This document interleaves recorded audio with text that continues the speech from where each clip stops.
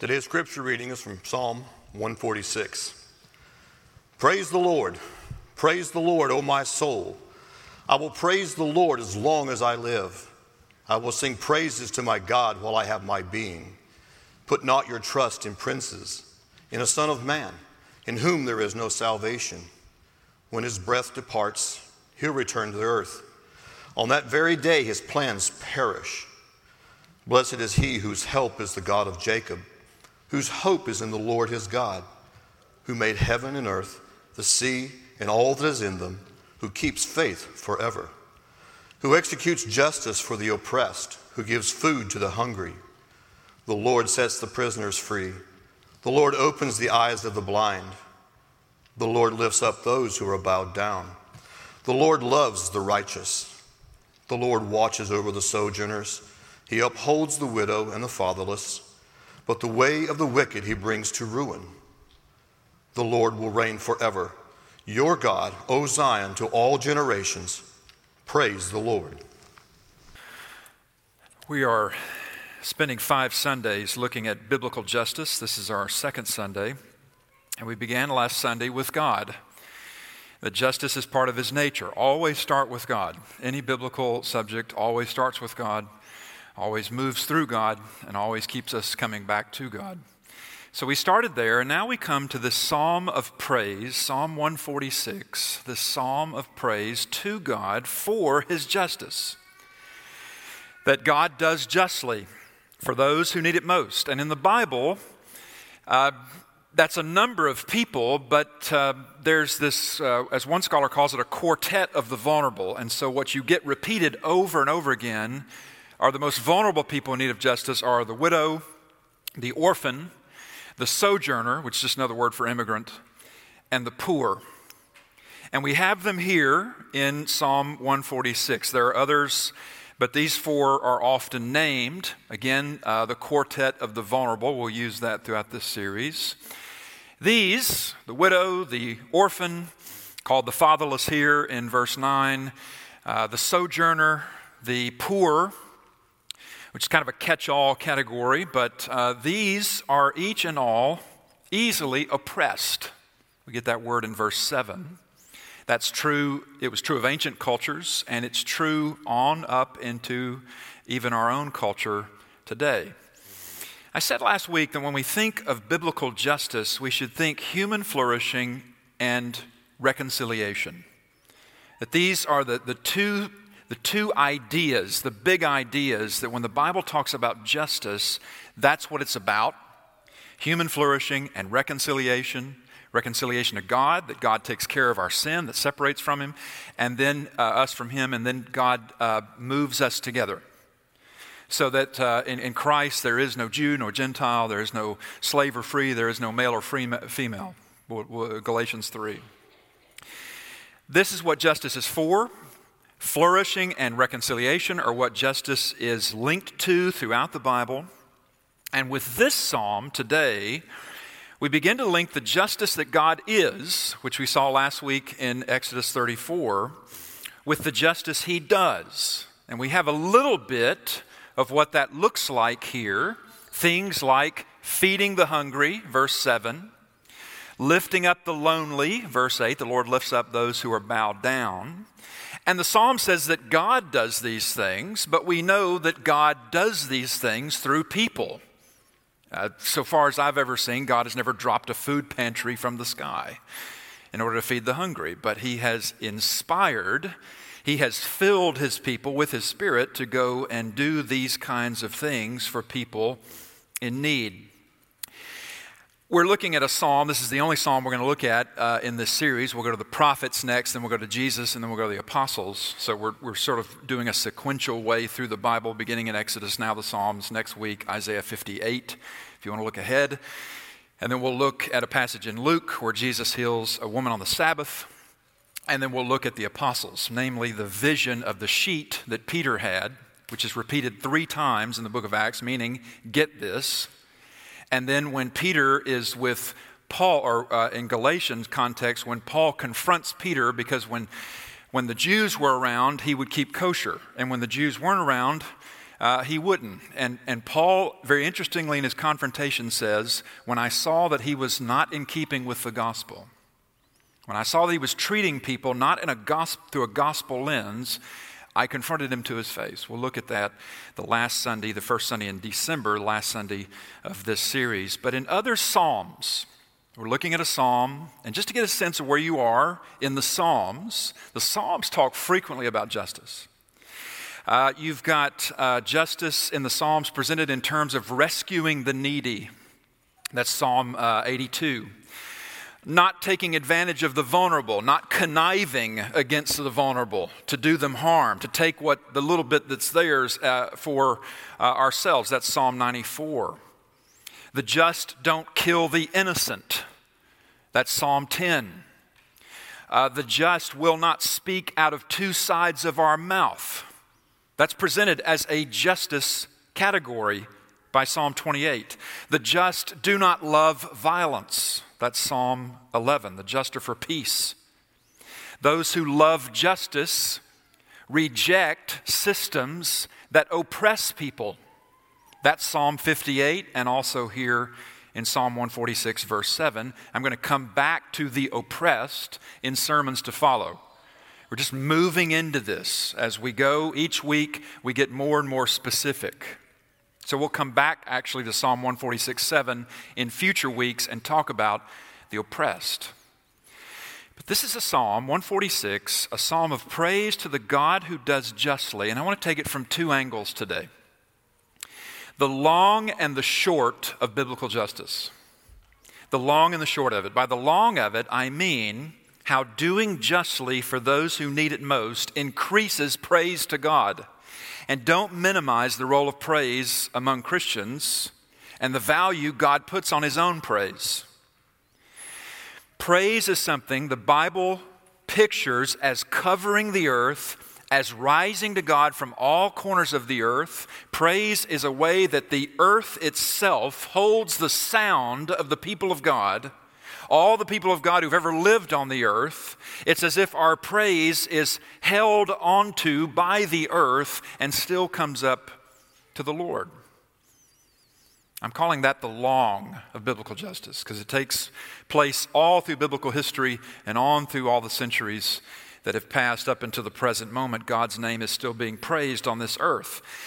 That's the long of biblical justice. By the short of it, I mean meeting the needs of those most in need. As they come to us, as we discover who they are, where they are, what they need, the people of God take an interest in doing justly these ways the psalm gives us and other passages of Scripture. We take this, we are interested in this as an outworking of our redemption, not for our redemption. We don't do these things so that God will approve and accept us. We do these things because God has redeemed us and brought us into his family. He has treated us these ways, writ large, if you will, macro level, and then on the micro level, we each and all have opportunities, invitations, responsibilities to meet people who need us to do justly for them. So first, the long of it, and then we'll hit the short of it toward the end of the message. The long of it, how doing justly increases God's praise, which the family of God, the people of God, love to hear. The people of God want to give praise to God. So the psalm begins, verse 1, praise the Lord. Praise the Lord, O my soul. I will praise the Lord as long as I live. Verse 2, I will sing praises to my God while I have my being, all of life. And the rest of the psalm fleshes out why I will praise God. It fleshes it out literally with real flesh and blood people for whom God executes justice, verse 7, for the oppressed, and on whom God works his justice, verse 9, the way of the wicked he brings to ruin. And we praisers of God are told, not only does God execute justice for those who need it, and not only does God hold those who are responsible for their pain and suffering accountable, the psalm says both, most every context of justice in the voluminous way this subject's treated in Scripture gives us both. But we praisers of God We are joined in the chorus of verses 1 and 2. We join. When somebody says, praise the Lord, we say, I'm there. I'm for that. I want that. If the Spirit of God is living in us. And we praisers of God are told, verse 3, here's a contrast. Praise the Lord, but verse 3, put not your trust in princes, in a son of man in whom there is no salvation, by which he means governing authorities. Now there is a son of man, capital S, capital M, in whom there is salvation, one, he being Jesus. But here in verses 3 and 4, as you're looking at the psalm, note verses 3 and 4, the psalmist has in view those who govern. Now we know from biblical teaching elsewhere, particularly in the New Testament, we are to pray for governing authorities. We are to respect governing authorities, but we see here we are also not to put our trust in them, even if they do justly for us and for others. The princes, as mentioned here, verses 3 and 4, governing authorities, nothing suggests in context that they're denying justice, though many rulers have and still do. But so we're not told don't put your trust in princes because they're corrupt or they're crooked. We're told don't do it because they're human. And thereby they are limited in what they can do.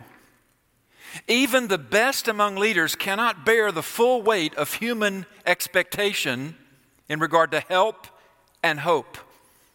They can't, but the Lord can. And that's what the psalmist is calling us to recognize. Verses 5 and 6.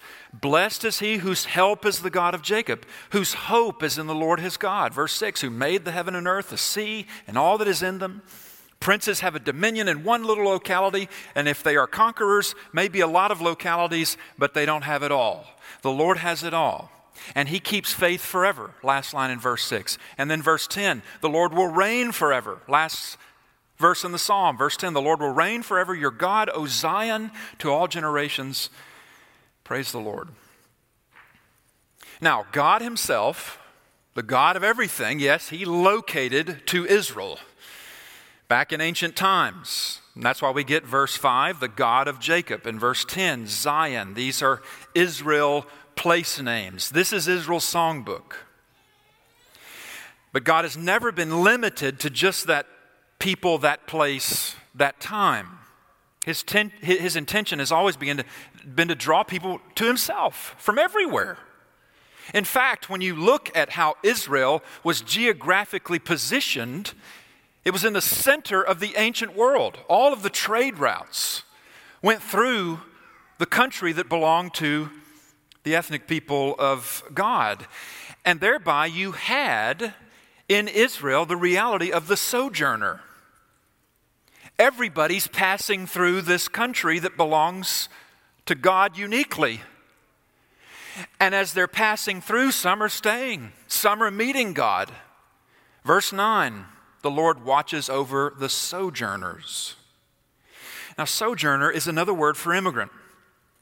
And the law of Moses thought of them and gave God's ethnic people, the Jews, back in that era, instructions as to how the foreign-born person among them who'd immigrated to the people of God in the land area of Israel and or Judah, the law of Moses gave instructions for how the foreign-born person was to be treated. Give thought to their flourishing, God says, to his people back then. Continues in the same spirit in what he's doing in the church, in bringing Jew and Gentile together, someone from everyone. But God says through the law to the people of Israel, do not deny your sojourners the opportunity to flourish among you unless you want to be opposing me. That's the law and the prophets. Then the prophets are covenant enforcers. So the prophets are always bringing people. We think of the prophets always looking into some, crystal ball and seeing the future. They did very little of looking into the future. Mostly what they did was bring people back to what God had already given them, because the people of God frequently went astray from it. And so the law was emphatic about the way the sojourner was to be treated, the foreign-born person among you, and the prophets were emphatic about this. And the sojourner, verse 9, the Lord watches over the sojourners, just to take this line as an example. the immigrant is part of the quartet of the vulnerable. Again, that's a phrase comes from a scholar named Nicholas Wolterstorff. He coined it, and the reason I'm using it, not just because it's good, but just about every resource I've been reading for this series quotes Nicholas Wolterstorff's the quartet of the vulnerable. He locates it specifically in Zechariah chapter 7, verse 10.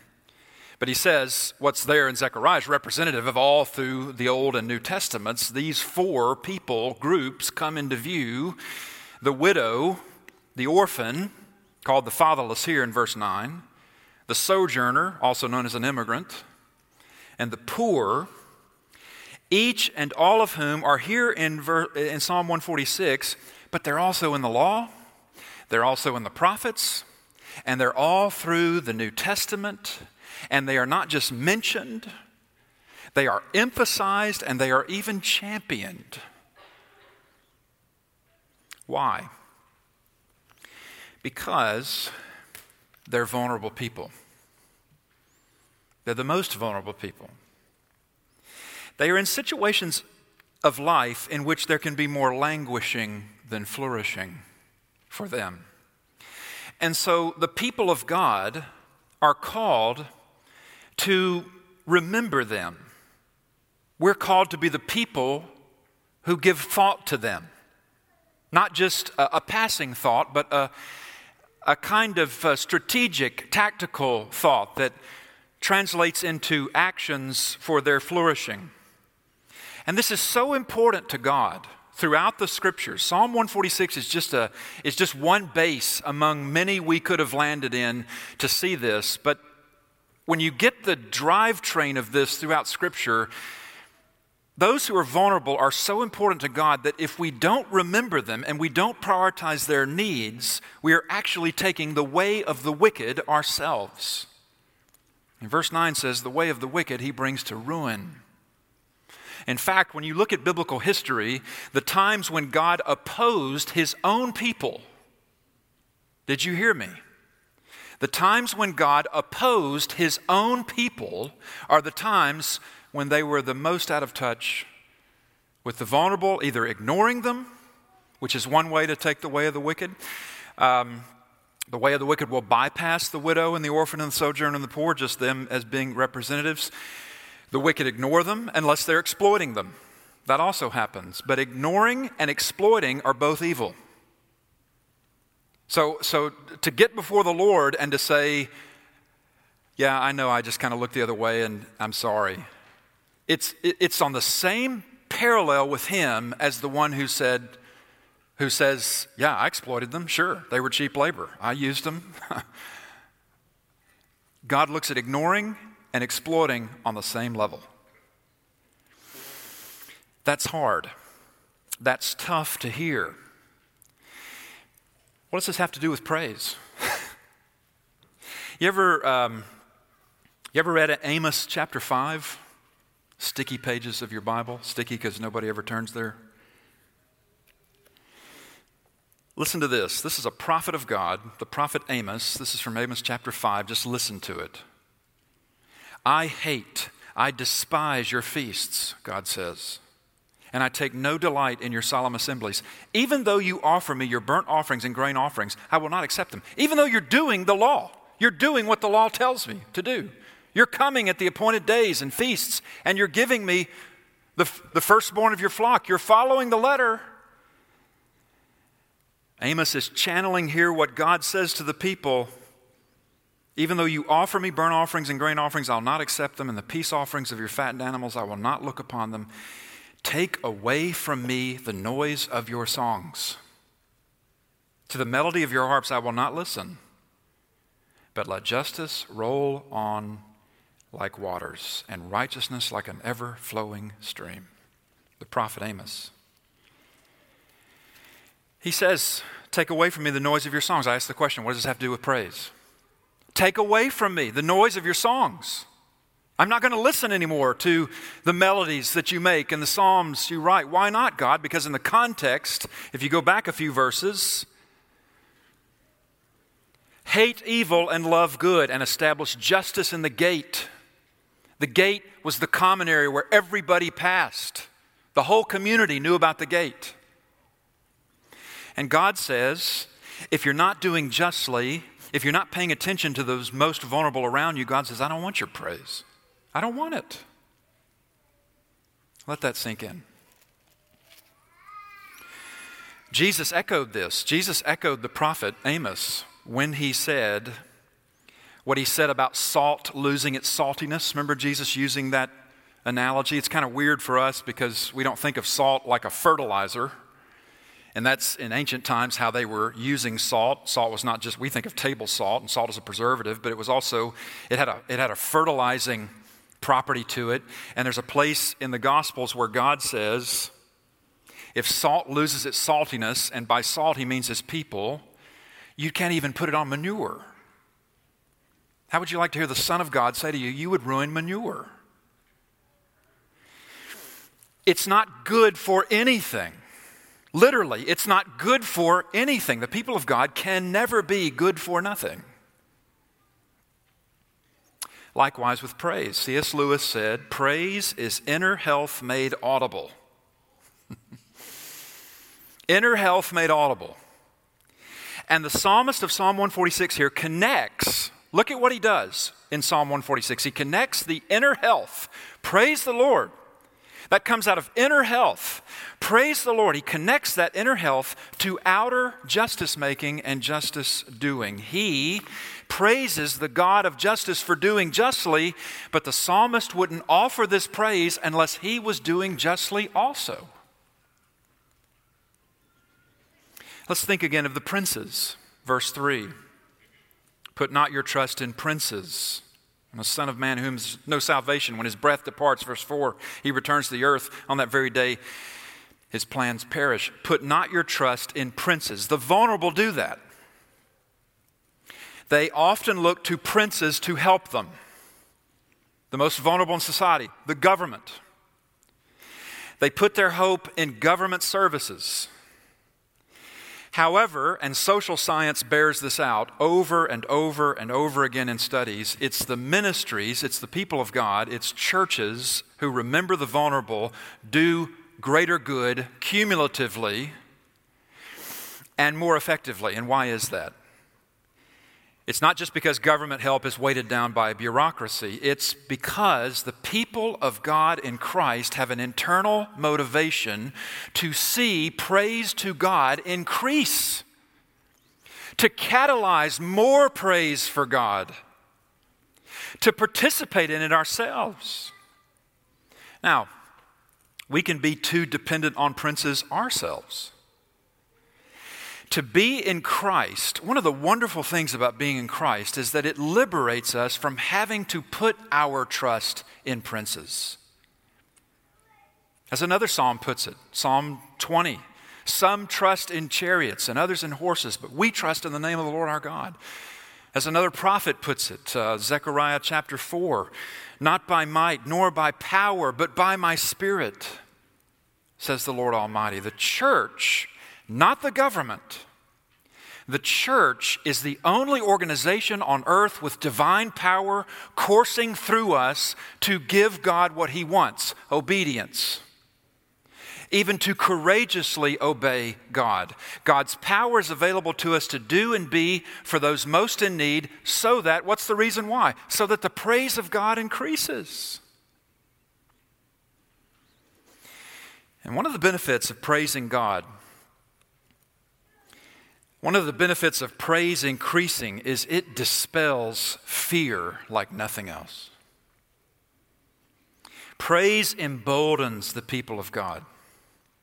You know, a lot of times, thinking about this context with princes, governing authorities, a lot of times we put our trust in princes out of fear, including fear of the vulnerable, like the immigrant. But to fear him or her is actually the way of the wicked that God brings to ruin. I know what you're thinking. Sounds like you're for open borders, Cole. I am not. I believe nations should be sovereign over their borders and enforce immigration law humanely. But I also believe the church has a dedicated interest in promoting the flourishing of people as we find them. as they come to us, regardless of their circumstances. And we spend way too much energy opinionating over people in need, and a lot of that opinionating has fear of them at its root. We are told in Scripture, am I talking to the church right now? We are told in Scripture that we have not been given a spirit of fear. If you're afraid today, that does not come from God Almighty. I'm not saying there aren't frightening realities in the world. There are. I'm not saying there aren't things that concern us rightly. There are. I know everyone's feeling uncertain and a lot is up in the air, it feels like. But to live fearful, to live in fear, and to seek to justify that fear and to validate that fear is not from God. And that just isn't preacher speak. This is our faith I'm preaching to you right now. Our faith is not afraid. Look at it this way. See, this is why this is dangerous. If you fear the immigrant, you'll find ways to fear even the orphan. It's like a domino effect. If I fear one member of the quartet of the vulnerable, just to take these four, I'll find ways to fear all of them. I'll fear everyone with needs. And the thing about fear is you self-protect, you bunker. You won't take risks. Worse, you may never actually obey God in the way He wants obedience to look. There are a lot of men and women of God today telling us what they believe the greatest threat to the church is. Some of them are making a lot of money at it. And they usually say it's progressive politics. I am no fan of progressive politics, but let me clearly say the greatest threat to the church today is always our own sin. Don't point to somebody else's sin and say that's the greatest threat to the church. The greatest threat to the church is our resistance to what God tells us clearly to do with our lives in Christ. Amazing that we could ever fear the orphan, the fatherless, but we do. Somebody thinks about foster care, considers it, rolls it around in their mind, but then talks themselves out of it because, what if that kid has a lot of problems? I don't want to deal with a lot of problems. You know what? That kid will have a lot of problems. And if they don't have a lot of personal problems, they'll come from a family that I guarantee you has a lot of problems. And that family's problems stick to that child. I have in squaring up with this in my own life, I dealt with panic attacks over this, but I got through it because God. But you have problems too that they'll have to deal with. You think they really want to be in your home? No. Why don't we help them? Can I ask this question? Do you realize that Tennessee, the state you reside in and call home, the state that we love, do you realize that Tennessee, according to a 2019 study, has the largest population of evangelicals in the country? Alabama's number 2. Finally, Tennessee beats Alabama in something. Right? We have more evangelicals than any other state. There's 7,000 plus kids in this state in foster care. May I ask where the church is? Can I ask that question? Am I going to hate email for that? Can I ask that question? What's going on? And when we talk about being pro-life, come on, folks, you can't have it two ways. What's keeping us from them? Our fear. Largely, it's our fear. You ever gone on a search to discover God's will? How do I know what the will of God is? And you meet with your pastor, and what if he says to you in response, well, we know it's God's will to care for the orphan. What are you doing about that? And you say, well, that's not for everybody to do. Okay, fine, I agree to a point. No, it won't look like every Christian home takes on a foster child. No. But can we stop the charade that we're really so interested in the will of God? Because to be interested in the will of God is to already know what it is. It's not a search. He's already told us. Get involved. Some way, somehow, somewhere with the most vulnerable. You are not hearing scolding from me right now. Please, you are hearing passion. Rescue them, God says. Protect them, welcome them, provide for them. God says, look, just open yourself to me. When I was having a panic attack last October walking around Landers Ford in Collierville to calm myself down at night, thinking about jumping into foster care, and I was hyperventilating, and my sweet wife was thinking, what have I asked him to do? Because we'd just gone through the class on childhood trauma and what kids who've gone through trauma often have going on when they come into your home. And I'm thinking, I've already got problems in my family. Why would I want more?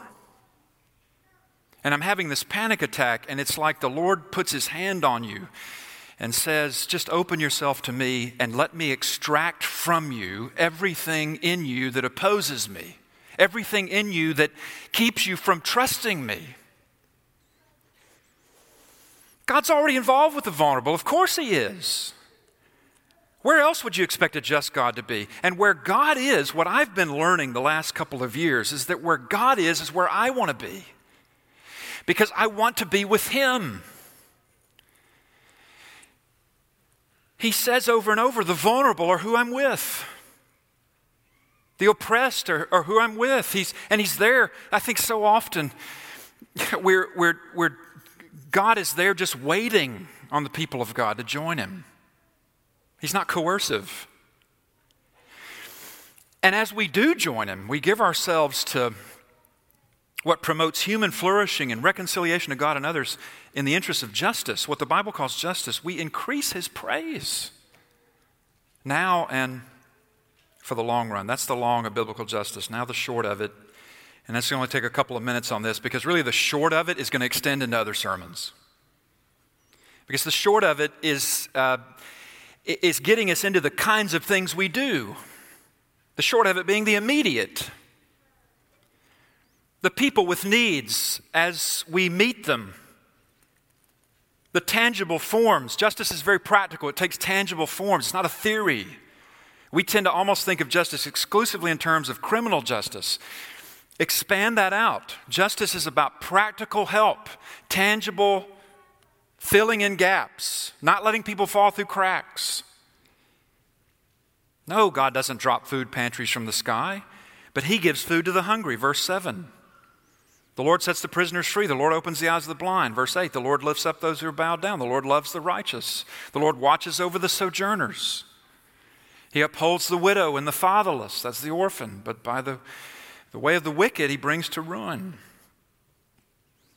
God is pleased to use us as his instruments. This is the way he's organized it, particularly in the meeting of needs like food and shelter, companionship for the lonely, but also advocacy for those oppressed. And again, we'll come back to oppressed in other sermons. I'll address the whole thing of social justice and the debates that rage around that. But the psalmist here gives tangible expressions of justice in action for those most in need. And when he says God does these things, he's thinking about God doing these things through his people. And it's just a few things here in Psalm 146. It's certainly not exhaustive, but it's representative.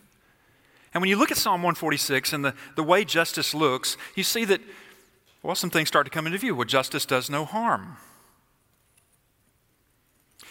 Justice will sacrifice and risk rather than bunker and self-protect. Justice will identify with controversial things and people sometimes, if the larger objective of giving praise to God is what needs to be met. And you know, those most in need of justice, they're right in front of us. They live among us. We live among them. Just raise your hand. God will bring them to you. And no, none of us can do everything. No, we can't do it all. There are always more needs around us than any of us can meet. Not every need is a call. I believe that. But what about you? When it comes to those most in need, where have you put an oar in these waters? What can you do?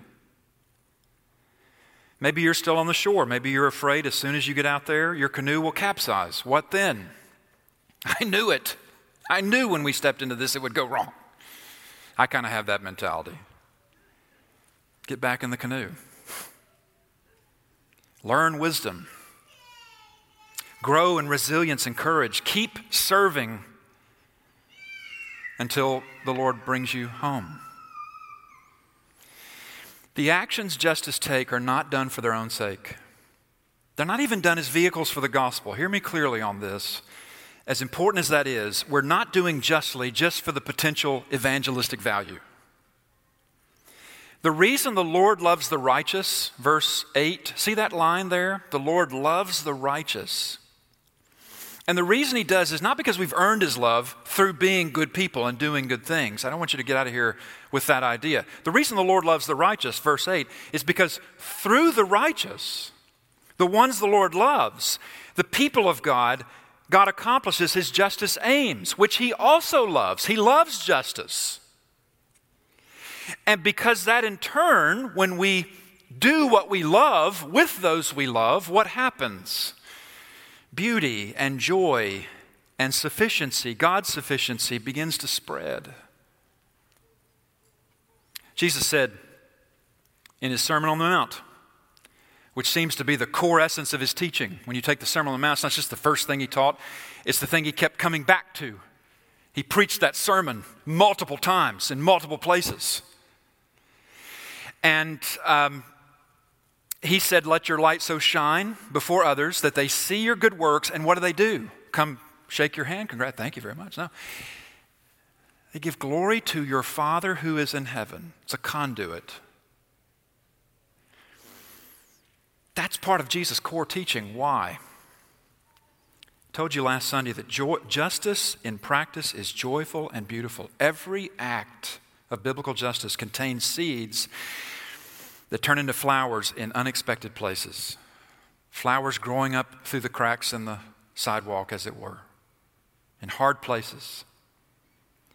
I loved, there's a picture on Twitter this week. I don't follow the guy, I don't know who the guy is, but the author of the book sent a picture, I'm picturing it now, and it was at what looked like all of these gang members holding up this book about the Christian life with the little guy who looked nothing like them in the middle. He'd been taking them through this study. And the author was like, that was worth all I put in writing the book, seeing that group go through this. A group you'd never consider would do this. The short of biblical justice is that every act of it contains seeds that turn into flowers in unexpected places, and God loves that. To meet needs out of love for God, not because somebody has shamed me into it. Shaming doesn't work. Guilting doesn't work. Conviction may take you through guilt, but it's got to get you out on the other side, because nobody's motivated by guilt. We're motivated by the fact that God has done something beautiful and joyful and sufficient for me. And he's made my heart soft to the way that his word not only draws me, but also corrects me. The short of biblical justice, it's no social gospel, but the gospel has true social implications. Absolutely it does. It starts with God. And the way that God treats people who should be objects of his retribution and his wrath, but we're turned into objects of reconciliation with him. And out of that reconciliation, the joy and the beauty of it, we get to put ourselves where God is. We get to join him and follow where he's going and what he's doing. We give ourselves to what God is giving himself to and using us. It's not do justly and maybe I'll accept you. It's do justly as I've done for you. I've shown you the way, God says. Now will you meet me where I am? Will you follow me where I go? He doesn't threaten us into this. He invites us. Grace is the motivation. And it's an invitation to worship when you get involved in justice matters with people who have needs, who need to flourish instead of languish. It's an invitation to worship. And the people who care about worship are the same people who care about praise. God has made us objects of his love, not just for what he does in and for us in our relationship with him, God and me. We're objects of his love for what he wants to do through us. And what he wants to do through us is bring all that joy and beauty that he has home to us as well as to others. Stand with me. Let's pray, sing, and be dismissed. Father, we thank you that we can sing now out of hearts that have been adjusted and affected by you. And we pray, Father, you will do even more work in us so that you can do work through us. Father, don't let us be people who merely watch the world and the church go by. Lord, make us people who want to see your praise increase. Make us people who are involved in the long and the short of biblical justice, that we have a vision for flourishing. And certainly, Lord, if we've flourished, that we would somehow, some way, somewhere, be able to bless another with that. We can't do everything. Lord, don't let the effect of this sermon be discouragement or kicking ourselves because we should be doing more. Some of us are doing a lot, and we don't need to necessarily do any more. But some of us, Lord, need to find this gear. And Lord, I pray you'll help us, all of us, as we want to be who you've created us in Christ to be. People whose good works bring greater glory and praise to your Father. We pray this in Christ's name. Amen.